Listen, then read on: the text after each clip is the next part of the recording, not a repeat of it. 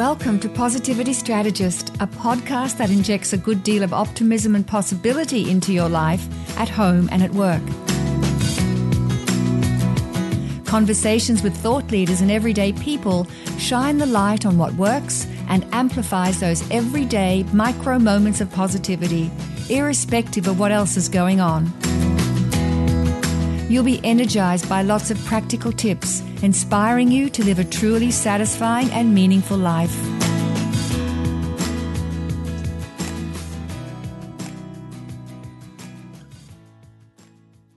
For my regular listeners, you'll hear a difference in sound quality in today's episode, particularly at my end. I wasn't using my usual equipment. That being said, you'll soon realize it has no bearing on the quality of this show's content. So welcome everybody. This is Robin Stratton-Burkessel, the host of Positivity Strategist. And today my guest is Cees Hoogendijk. And you spell Cees, C-E-E-S. And Cees is speaking to me from his home in Amsterdam in the Netherlands. And Cees is an active member of our Global Appreciative Inquiry community. So Cees, welcome, hello, and I'm so happy to have you on our broadcast today. Hello, Robin. Good evening and good afternoon to you. Thank you. Yes, it is that time difference.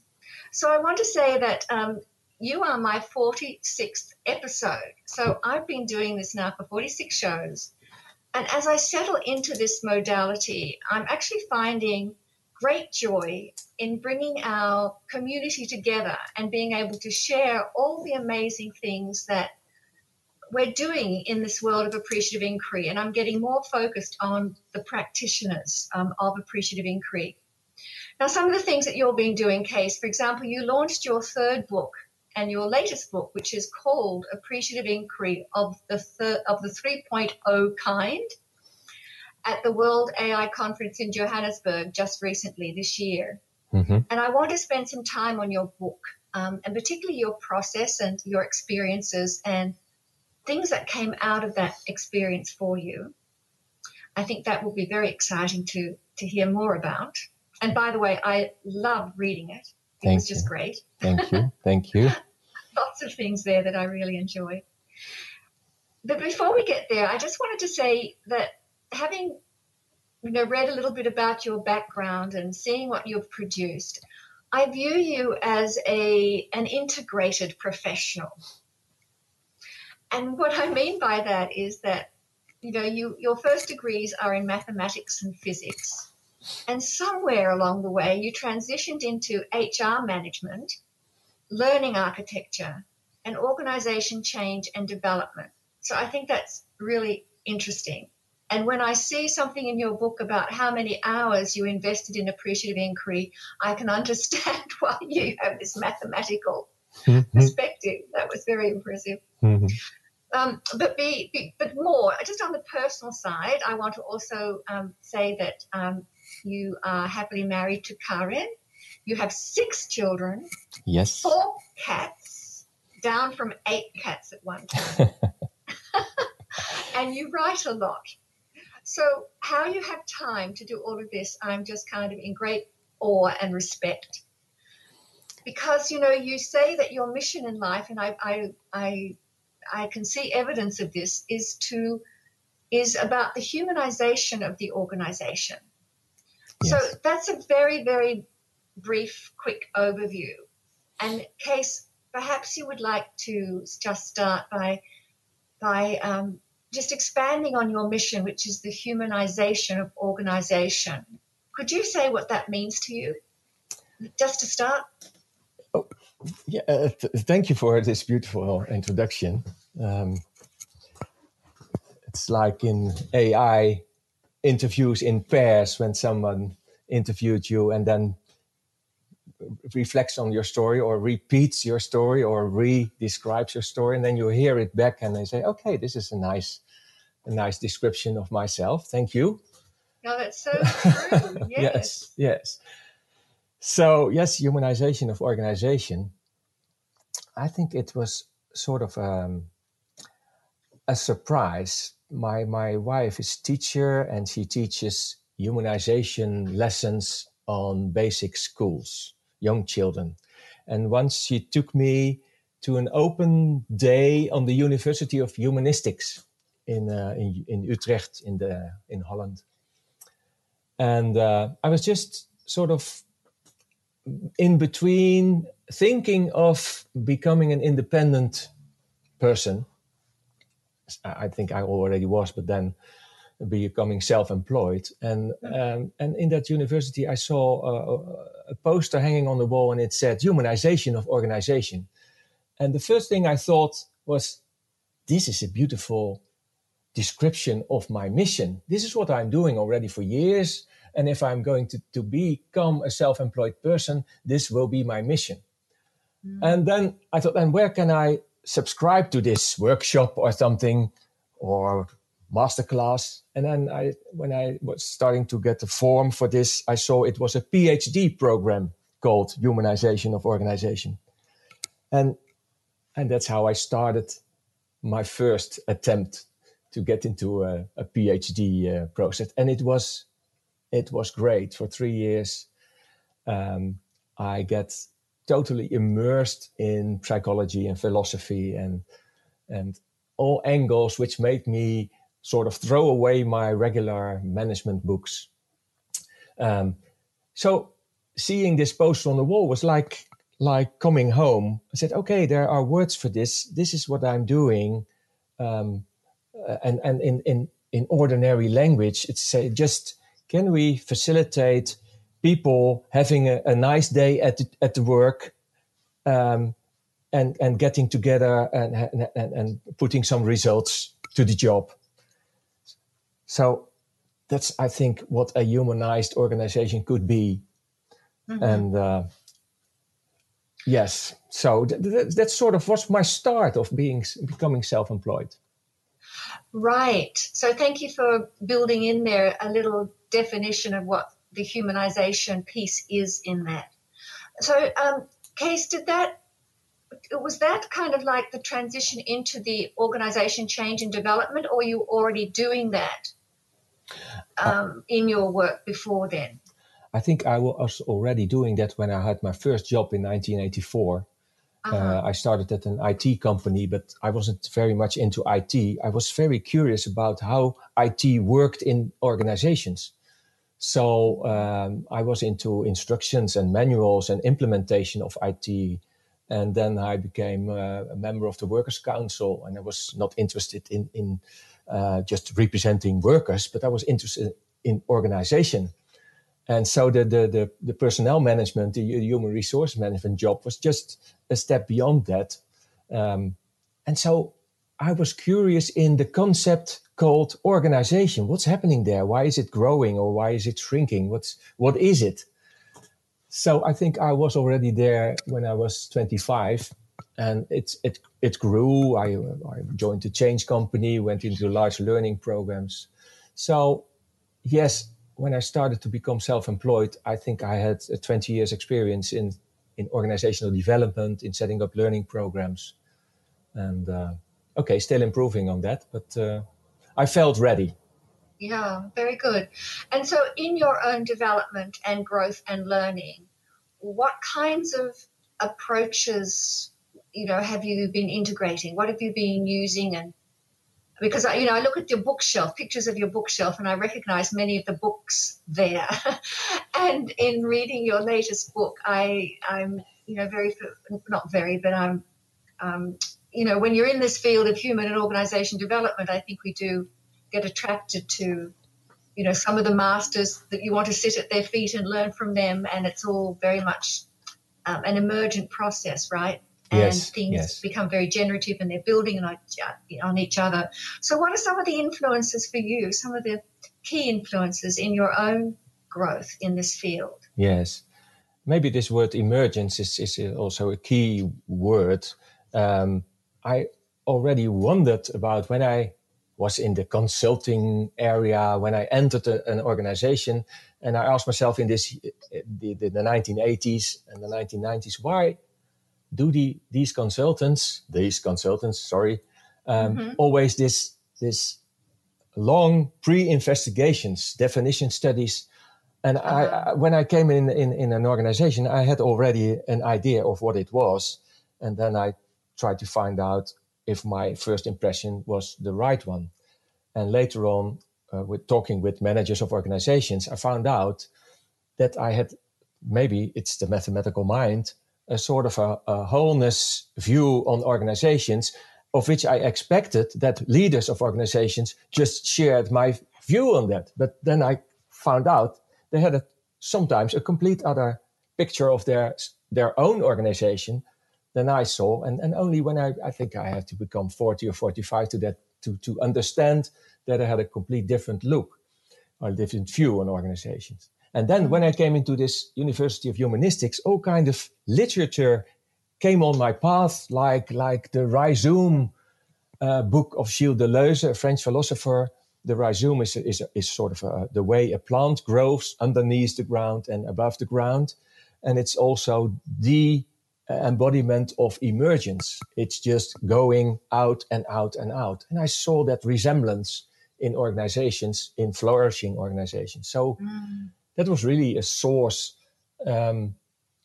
Peter Senge, this book called Presence, Human Purpose, I think it's on my bookshelf. Yeah, Otto Scharmer, Senge. Yes, and like, okay, organizations are the places where people really can grow, because organizations are cross-border. They are restricted by governments or something like that.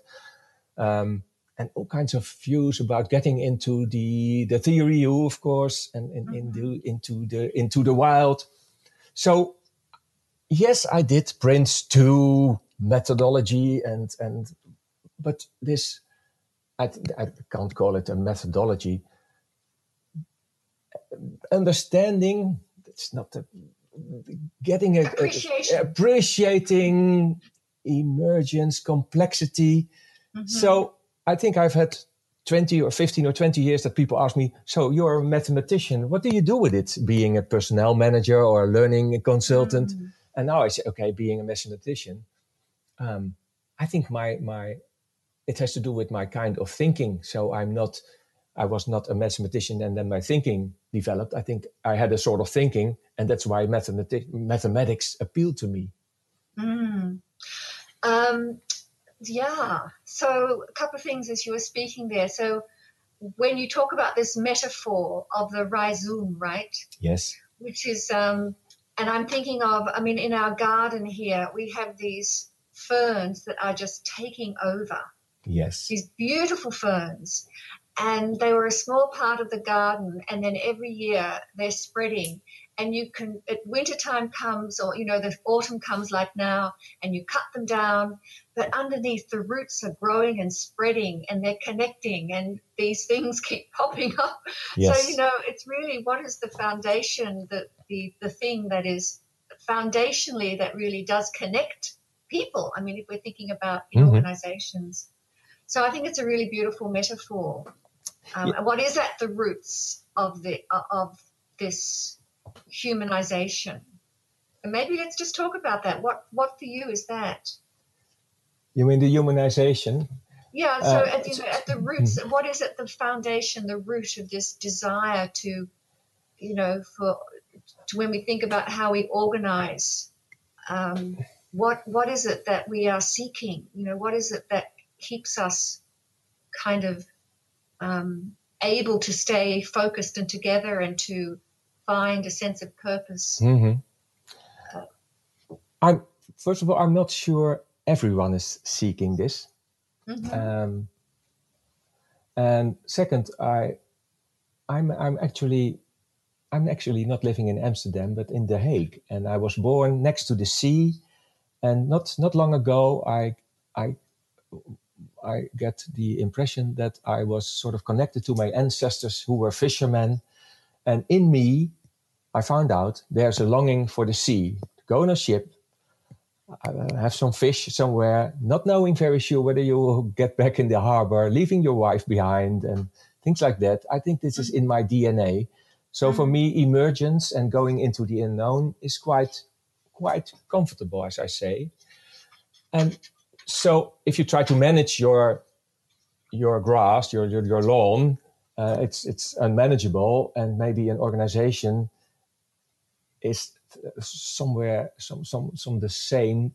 You can't manage it, and if you can let it grow, and if you can maybe detect the understream and connect to it, then you can unleash a force in the organization which is not to be seen on the surface, but which is underneath. And if you connect as a leader to that force, and I think that's in the hearts of people, I think then we are really into organizing, I think. Mm-hmm. And we don't talk management anymore, or leadership perhaps, I don't know, or just letting things happen. And it's not my longing, but it's maybe the longing of all the people in the organization that's making the organization grow. Yes, and I'm wondering if this has, thinking about Ken Gergen, we spoke last week, it's about the relational process. Yes. And that takes place at many levels. You need, it's human relational processes. It's also technical relational processes. Yes. And so, yes, very nice. Mm-hmm. So you actually touched on something that I was curious about too, and that is, I was curious to know about what is connecting people.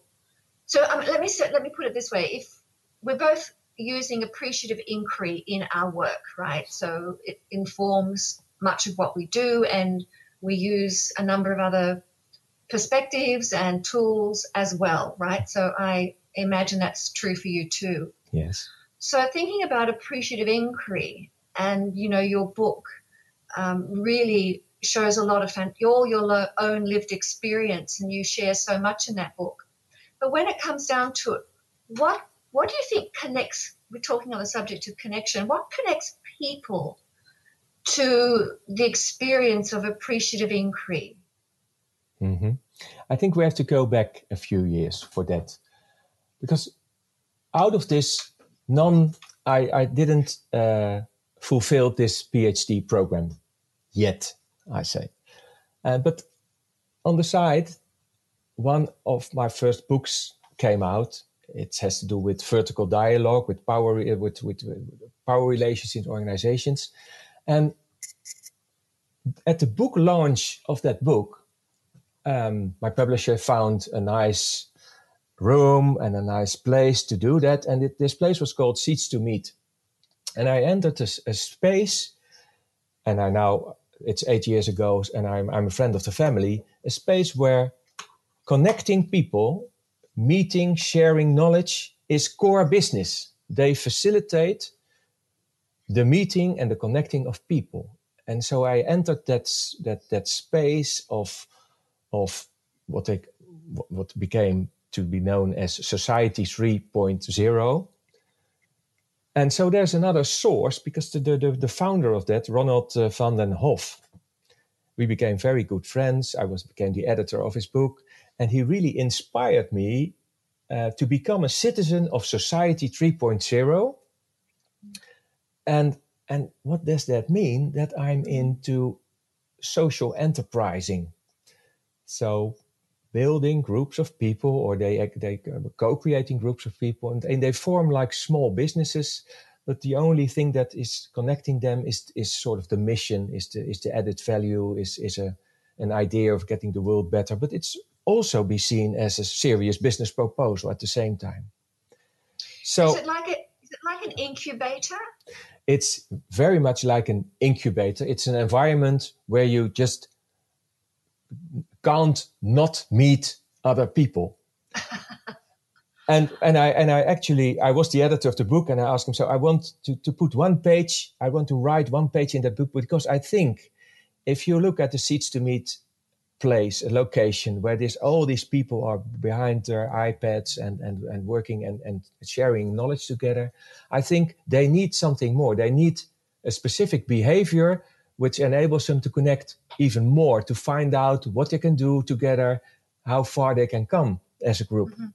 So I suggested appreciative inquiry is the suggested behavior for feeling utmost comfortable in Society 3.0. And that's why Ronald also, with his Society 3.0 foundation, said, okay, I'm going to sponsor this latest book of yours, and we're going into the world together in this. So this Seats to Meet sounds like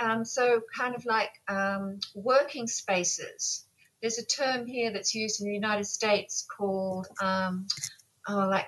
cooperative learning spaces. I think that's the term. Yes. And so people come with their laptops and they sit, and then they can kind of form into groups. Yes. And so you are offering a way. So, and then people will come together around a specific area of interest or project or initiative.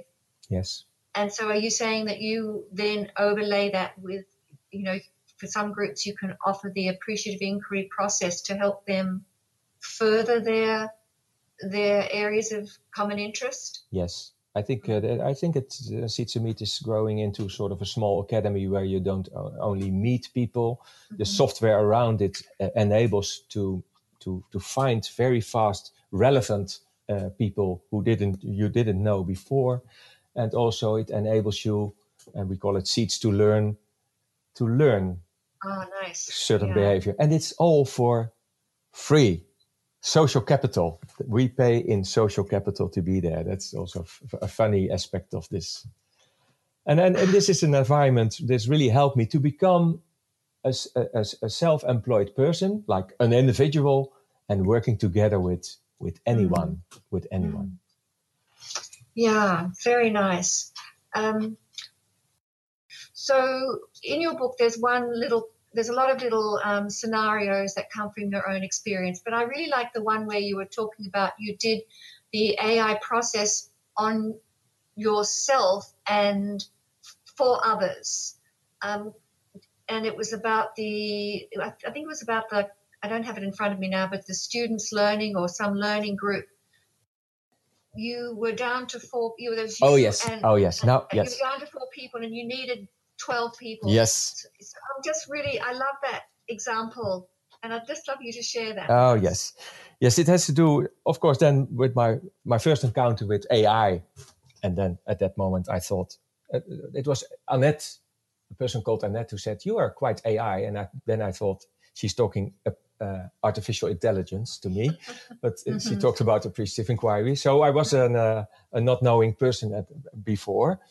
And so I came into AI, and with a few people, we got very enthusiastic and thought, how can we support this mission of AI called to spread AI in the world? And it took some time, but then we found out we need to start a learning program, a profound learning program, something deep, something more than 2 days. So this is what we founded, an action learning program, 1.5 years, and it was really going well, the first cohort and the second cohort. And then we didn't get any participants for the third cohort. Or at least at some point there were 4. And then we said, okay, are we going to wait for the other 8 persons or 10 to fill the group? No, we have to appreciate the 4 that already subscribed to our program. And we invited them to already connect and to already get acquainted with the AI, and it's like a preparation on the official course. And then we thought, okay, what should we do together? So we did a sort of a mini AI summit with those 4 people, and Marcel van Marwijk and I together. So we were 6, and we had an affirmative topic, like in an official AI summit, called what do we need to start the next AI learning program, and we're all feeling happy with that. And so this was not only about we need 10 persons, but this mini summit was really amazing, because we found out that when Marcel and I, we started before with 4 persons, and we at that moment we were 2, and we said, okay, we have to find some 2, and then we got to 4 again. So our social enterprise grew. The 4 participants came back and said, okay, I've got friends and people, and so they came back with 4 persons, and all kinds of ideas came out. So within a few weeks, we had enough people to start up our next cohort. It was really amazing. So it proved that the AI approach can really bring you into new ideas and actions that really bring success for ourselves in this case. Yeah. I just think that was great to kind of turn it in on yourself. Yes. And it gave me some good inspirations to do that. So thanks for sharing that. Yes. So now let's talk about the book. So what's been a high point? I'm going to ask you a classic appreciative inquiry question, discovery question here. So, Cees, what's been a high point experience for you in the conceiving, the writing, the launching, the sharing of your book?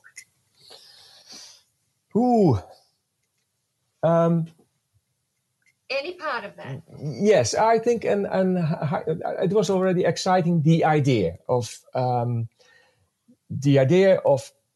not writing a book about appreciative inquiry, because I thought there were a lot of books about appreciative inquiry, but it's about, like, if you're being asked to talk about appreciative inquiry, and then I said, can we just invite the audience to experience AI? So my idea was, can I write a book like when you're reading it, then you experience, or even you feel invited to try out.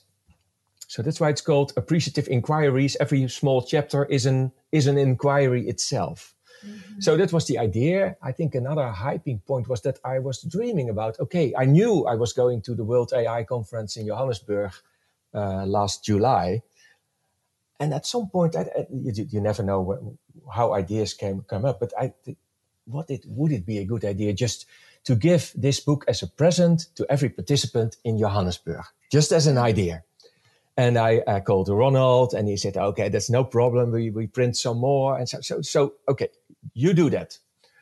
And then I found out how to come into contact with the organizing committee of the conference, whether they find it a good idea or not. And then I called my friend Joep de Jong, an elderly AI, one of the co-founders. And he said, lovely okay, man. Yes, he's a lovely man. And he said, so yes, you have to connect to Anastasia Bukasje. She's the conference organizer. Actually, a lovely woman. And actually, she is in Holland in a few weeks. Oh, how exciting. And I had the sort of the content, and I had written a few chapters. And I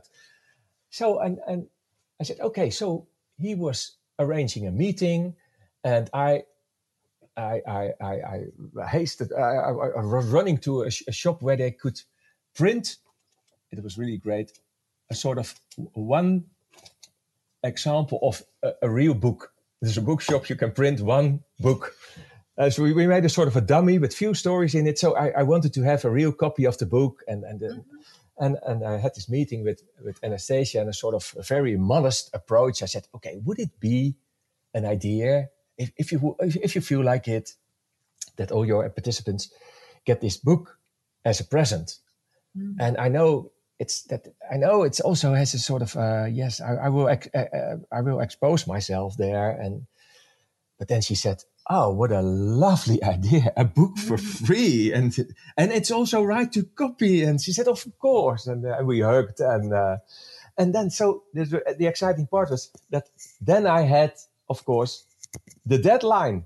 It should be ready by July. And printed as well, and it should be there. And of course, we don't call it a deadline; we call it a birth line, of course, in AI. So that was very exciting. Yes. And so that was the idea, and you had a distribution model. So tell me about the writing itself, the process for you. The process, I think, it took a year. It is.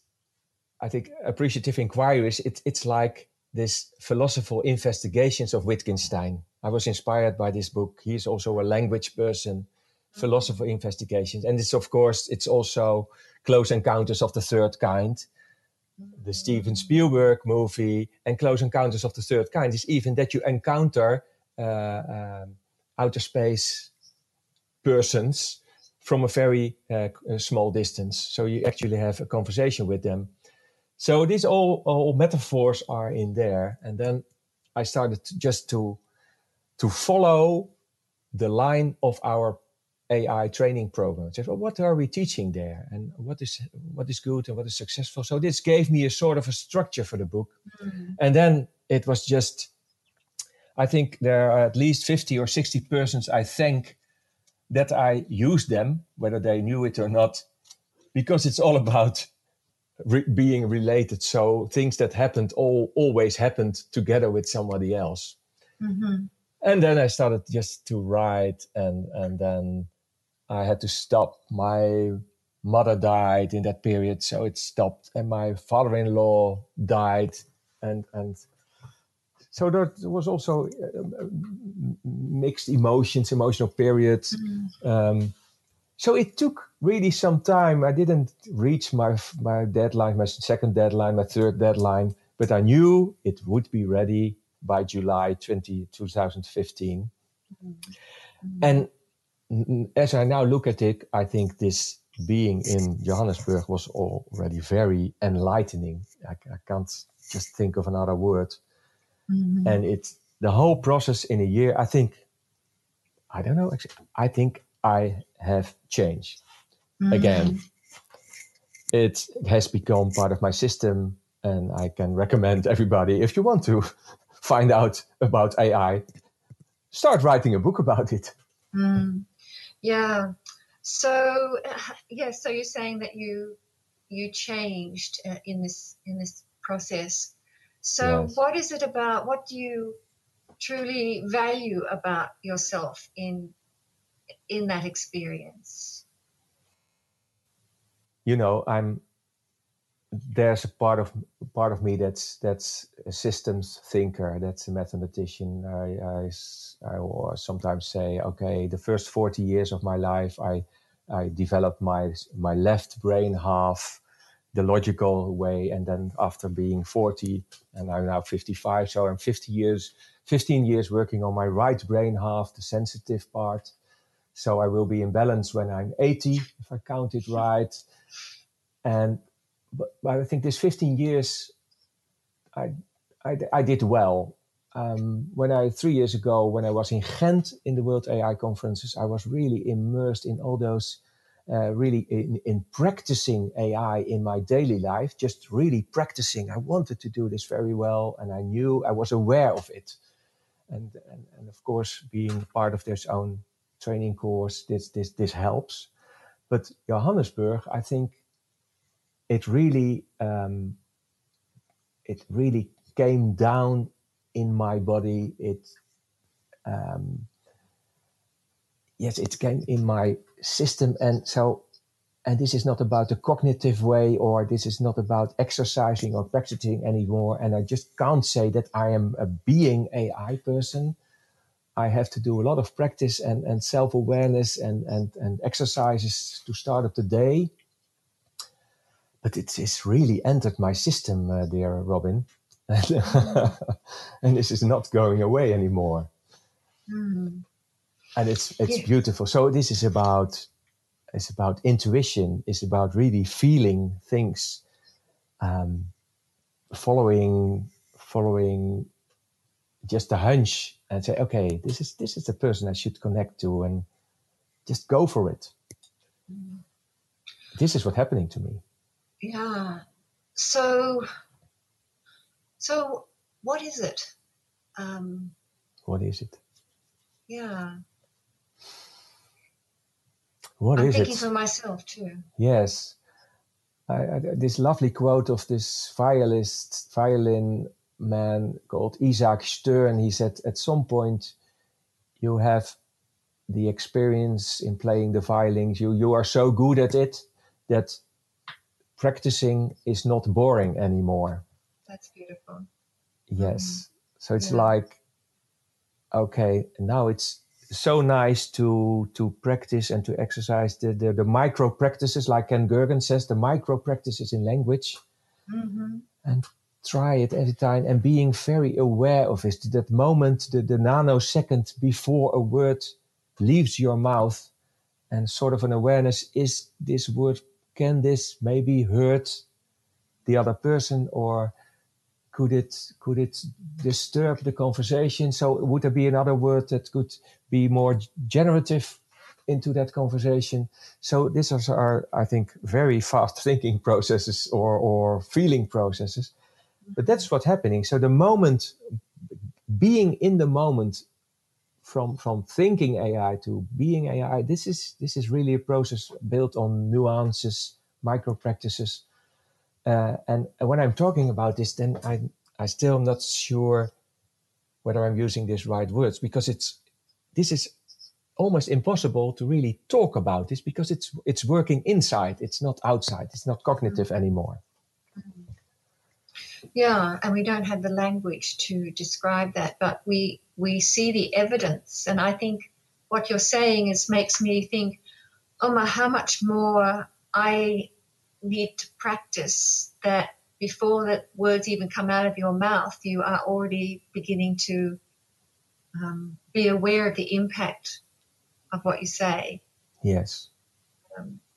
And I always think that when something becomes effortless, yes, that you don't have to, it's beyond being conscious about it. Yes. I have an email on my whiteboard, because one of my friends is Jan Vlameling. He's a philosopher, a social constructionist. I think he must have been in the back pocket of Michel Foucault, because he know where Michel Foucault was at any time of his life. Such a person. I think he must have known Gilles Deleuze, because he lived as a neighbor of his house. And I had lunch, and I think I'm too shy to. Because what he said, because he is in the book, and I learned so much from him about social constructionism, that of course I gave this book. I say, "Oh, Jan, you are in this book at several points," and then we had a lunch. It's only 1 week ago, and he said, "Wow, Cees, this book is so congruent. This is so much doing what it says. It's inviting me to do AI." And then he became very, I think I blushed here. He talked about the Chinese word Ziran, the Taoism. And just like you said, that the moment between, the period of time between preparing for something and doing it is getting narrower and narrower. And at some point you are in the moment. Mm-hmm.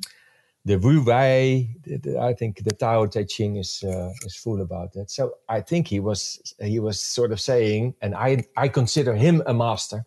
Mm-hmm. And he was suggesting something like that to me, and I'm still puzzled with that. Well, it's a beautiful thing to be told, that it's so congruent. Yes, that's very beautiful. I totally agree. And yes, I mean, as I haven't read every part of your book yet, because I only started at the weekend, and there are other things I was doing too. But I really very much was feeling very immersed in it, very, very in it. So it was a wonderful experience. And I love the questions that you pose at the end of each of the chapters. Yes. Very lovely questions. Yes. I like the word. I think I learned that at the University of Humanistic, the word performative. Performative. I think it has to do with this Mr. Austin, how to do things with words. Mm-hmm. Like, I think I never smoked, but I think I heard someone that there was a book by Alan Carr, and if you read it, then at the end of it, you stopped smoking. And it still was in the back of my mind. Could there exist a book, and at the end, when you have read it, you are doing it, what's in there? So that was also in the back of my mind. And this is, can very it be lovely. Possible? So I asked you about what you appreciate, what you value about yourself, and thinking in terms of having produced this this book that's now so congruent with who you are and what you're doing. What were some of the comments that you got when you distributed it at the conference? That was so nice. At first, it was a surprise that there was some a little disturbance because the administration people had put in every Congress bag at least 5 books. So at some point, Anastasia had to tell the audience, listen, people, you have 5 books in your bag, but only one of them is for free. And the other, if you like them, you have to buy them. So that was the first introduction to me.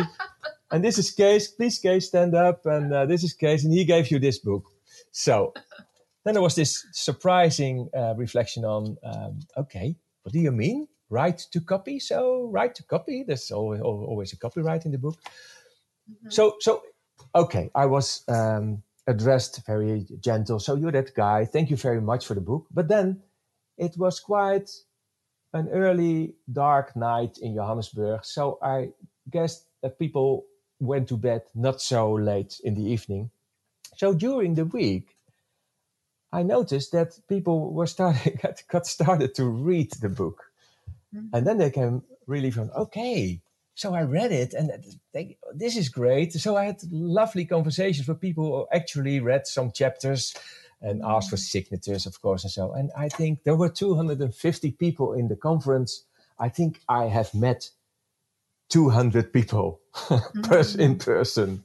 It was really great. That's wonderful. Yes, and some of them I still am meeting, and some of them I've even started social enterprises with. So, yes. Oh, that's awesome. Yes, yes. I think you mentioned a couple, like Miriam, right? Yes. So that's so fantastic. So I just think that was such a wonderful experience. What a wonderful gift, and what you got out of it, right? So not only what people were getting out of your gift, but what you got out of the process of doing that. So I just want, anything else you want to say about that experience for you? Okay, I went to that conference to really focus on the being AI. So I said, okay, just to let you know, our training program has 3 angles, like facilitating AI processes.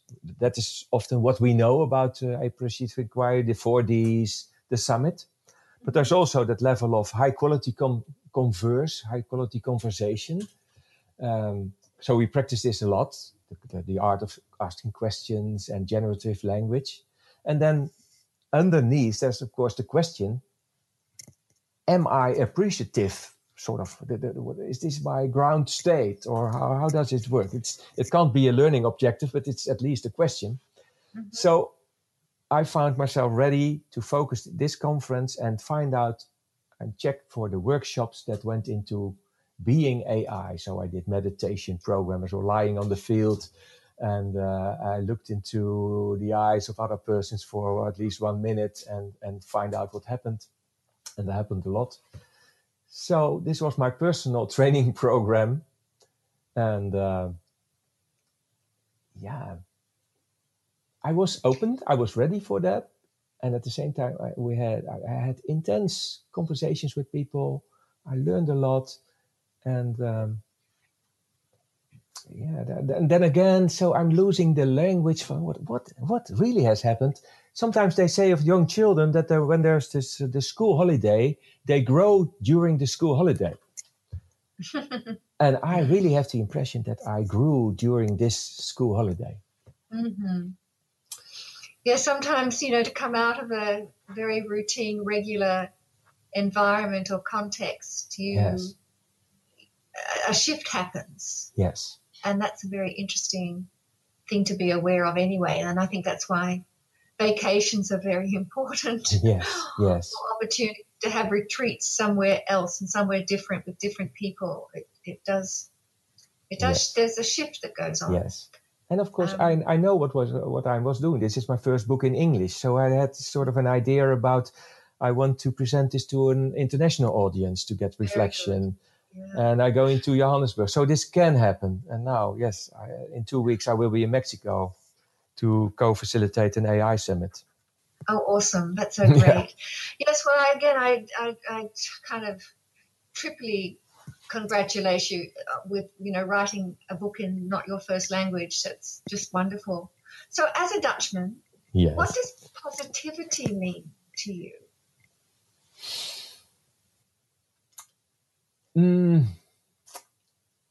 I think there are some ideas rising. The first of all is that you can't explain to a fish what water is like. So I think I'm a constructive guy already. I was born like that, or I didn't call that very positive. I think I'm optimistic. Mm-hmm. And positive, of course, came into my life along with this appreciative inquiry. But then I found out this is not about positive. This is about generative. Mm-hmm. So positivity, I'm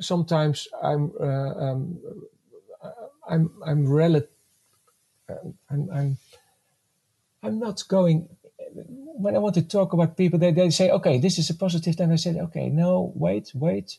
This is not about positivity. So, but then again, you can need to go with philosophical questions. Positivity is, I think, what we need in Holland, refugees in the country, and so I might go into generativity or strengths based. I think positivity is a good word. Mm-hmm. Positive. It's the easy word. I think it's the most accessible word to say, okay, let's go into the direction we want. Let's work together. So positive. And maybe if you compare that to the Dutch are open people, direct. Are they positive? As a sort of, as an average, on average, because every people is different, as an average, I think in Holland, we could sort of gain from somewhat more positivity. Maybe we looked at the world. I think we have a background in sort of a strong Christian history. So I hope, and I hope I can contribute to Dutch people getting somewhat more positive. Yes.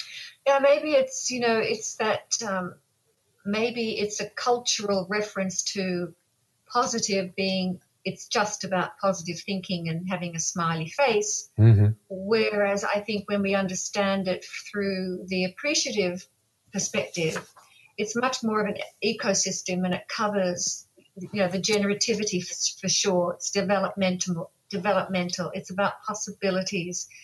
It's Yes. It's also, you were talking about the embodiment of being appreciative. It's that it gets to the core of you, and we think about the positive emotions that are very deep, like gratitude and humility. Yes. And love, I mean, the deepest one, connection, generosity, kindness, those kinds of attributes which are deemed to be positive emotions. Yes. And compassion. Yes. Very quiet, positive emotions. And it's not the rah-rah, loud stuff that we're talking about at all. Yes, fully agree with that. Yeah, and thinking, of Barbara Fredrickson's work here in this area of positivity, which I find, that's why I call this positivity strategist, because looking for ways that people can bring these more resourceful,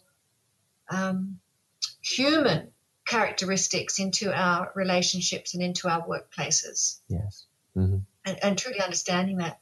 So I just wondered if, I kind of expected there to be some kind of cultural difference. I guess there is. So because you asked me, and thank you for that, because you made me think about what is this word about. I think when we, in ordinary circumstances, and we can't generalize about Dutch people, but on average, I think positive in Dutch is, like you said, this is about maybe the wah-wah, the smile, the acting positive, because it's a quiet it's a simple word. It doesn't have the deepness we like to give it.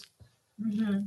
So maybe in Holland we need other words, because when we talk just about positivity, then we might not get into the essence of what we Right. experience here. Yes. So sometimes you can just be Yes. a word, sometimes a word is not enough. Or the word has the wrong connotation by virtue. Oh, yes. And it makes me think, because I'm part of the advisory board of the first global POM conference on positive change coming year, with Ralph Weikel, Diana Whitney, and it will be in Amsterdam. And then I say, okay, I must ask those people, and I see them in a few weeks again. Yes, of course, Ralph Weikel is representing the global the Center for Positive Change. Yeah. Is positive the words we want to use, or do we need more words around it to make it more valuable to what we mean with this conference? So thank you for this insight. Oh, good. I'm glad to be of service to you. Maybe you could write your next book, Positivity 3.0 or something. Yes. Or you could write it together. I'm a co-creator. It's on my business card, so I always do things together. So lovely, yeah. So, Cees, I'd like to, by virtue of perhaps coming to a conclusion, wrapping up our lovely conversation, I'm going to ask you a question that comes from your own book. And because I like to invite my guests to offer 3 tips or strategies or practices or something to bring greater positivity into their life. Okay. And so we've had that conversation around what positivity could mean, or it could be more appreciation, or any of these positive attributes that we talk about, or strength-based approaches. So you have one of your chapters, you talk about what practices would you choose to try AI at home. Mm-hmm. So I'm inviting you now to offer 3 practices that you might recommend. I might even have 4. Oh, very nice. And maybe the first one is not at home. I'm thinking of Spotify. I'm thinking of music. And first I had this whole list of my 90 pieces of music called my favorites. And then I sort of ordered them into, okay, now I have a category relaxed, a category happy, a category blues when I'm feeling melancholic. Mm-hmm. And now I can, and I think it's not actually at home, it's actually, I use it in my car. Mm-hmm. And I can really get happy to just select the right music according to my anguish, so music, I think it's really supportive of feeling you, and not maybe always positive, but feeling congruent. When you are melancholic, put on a beautiful melancholic song and you feel congruent, and it's also a good feeling. So that is, I think, the first. Okay. May I add to that? Oh, yes. If you wish to change your energy, change the music. Yes. And maybe it also happens the other way around. Maybe if you change the music, then you change your energy. Yes, exactly. So this is, exciting. I love music. So the other one is, and it's really a practice that has come into my life. Actually, I lost 25 kilos in the last year. On purpose, I should say. But get out of your bed half an hour earlier than usual. Do some exercises. Practice stillness. And at some point, this is about this Isaac Stern again. At some point, you're going to love this, and you just are sure that you don't need that extra half hour sleep. You prefer to be on the ground and do some exercises, and you start up the day very constructive and lively. So this is really and I'm not missing it anymore. And also on days that I have to get up early, it's only half an hour earlier. Mm-hmm. So that's my second.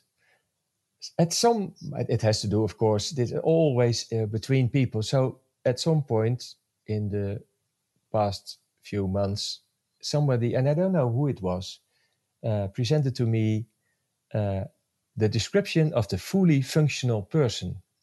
And a psychologist called Carl Rogers came with it. He was actually a classmate of Abraham Maslow and Claire Graves, also now known as Spiral Dynamics founder. So Carl Rogers, and I got into that, a description of how to become a fully functional person. And it's exciting. It also said it's not for the faint-hearted. You will experience high-level emotions, low-level emotions. But this is really, just reading Carl Rogers' Fully Functional Person gives you sort of an idea of what you also could be in the future as a person. It's really opening up and it's challenging. And then you know, okay, I'm 55. Am I full grown or something? Am I there? No. No, I'm not. Read Carl Rogers is my third. And, I love that. And maybe the last and not least, and I think the most easiest one is just, you don't need to call it meditation, and it's not taking, but sit, close your eyes, give it a few seconds, and then think with your head, with your brains, of a big inner smile. Think of a big inner smile. You even can draw this curved line in the air. Think of a big inner smile. And I think most of the times your mouth is also going into that direction. And your mood is going into that direction. It's very funny, very easy. Think a big smile. Mm-hmm. Absolutely. I know that works. Yes. I'm doing this whole interview already. But that's because of your beautiful questions. Oh, that's so sweet of you. Yes, well, I've been sitting here with a big smile, and I realized we have probably gone much longer than I expected. So I have just so much enjoyed listening to you. And thank you for your wonderful insights and sharing your experiences. And I do have a big smile on my face. I can see it even when the camera is not on. Thank you. I felt honored to be on your show. And oh, that's so nice. All right, Cees. Okay, I wish you a very happy evening. Thank you once again for being with me. Thank you very much. It was a pleasure.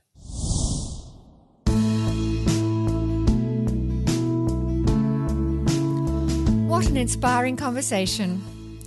To find out more about my guest Cees Hoogendijk, please visit positivitystrategist.com/PS46. And there you'll find links to Cees's website, and you'll be able to connect to him through his social media handles. In addition, you'll find a link there to his most engaging and inspiring book called Appreciative Inquiries of the 3.0 Kind, with the subtitle, How Do We Connect, Share and Co-Create for Tomorrow's Human Wholeness? And remember, it's written in English. You'll also find some other links to his works which are written in Dutch. And finally, please remember, you can also download the Positivity Lens activity sheet for this episode, which outlines the 4 practices that Cees so kindly shared with us.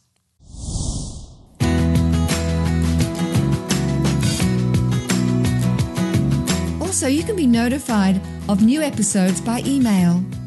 Links to all these suggestions are available on positivitystrategist.com/podcast.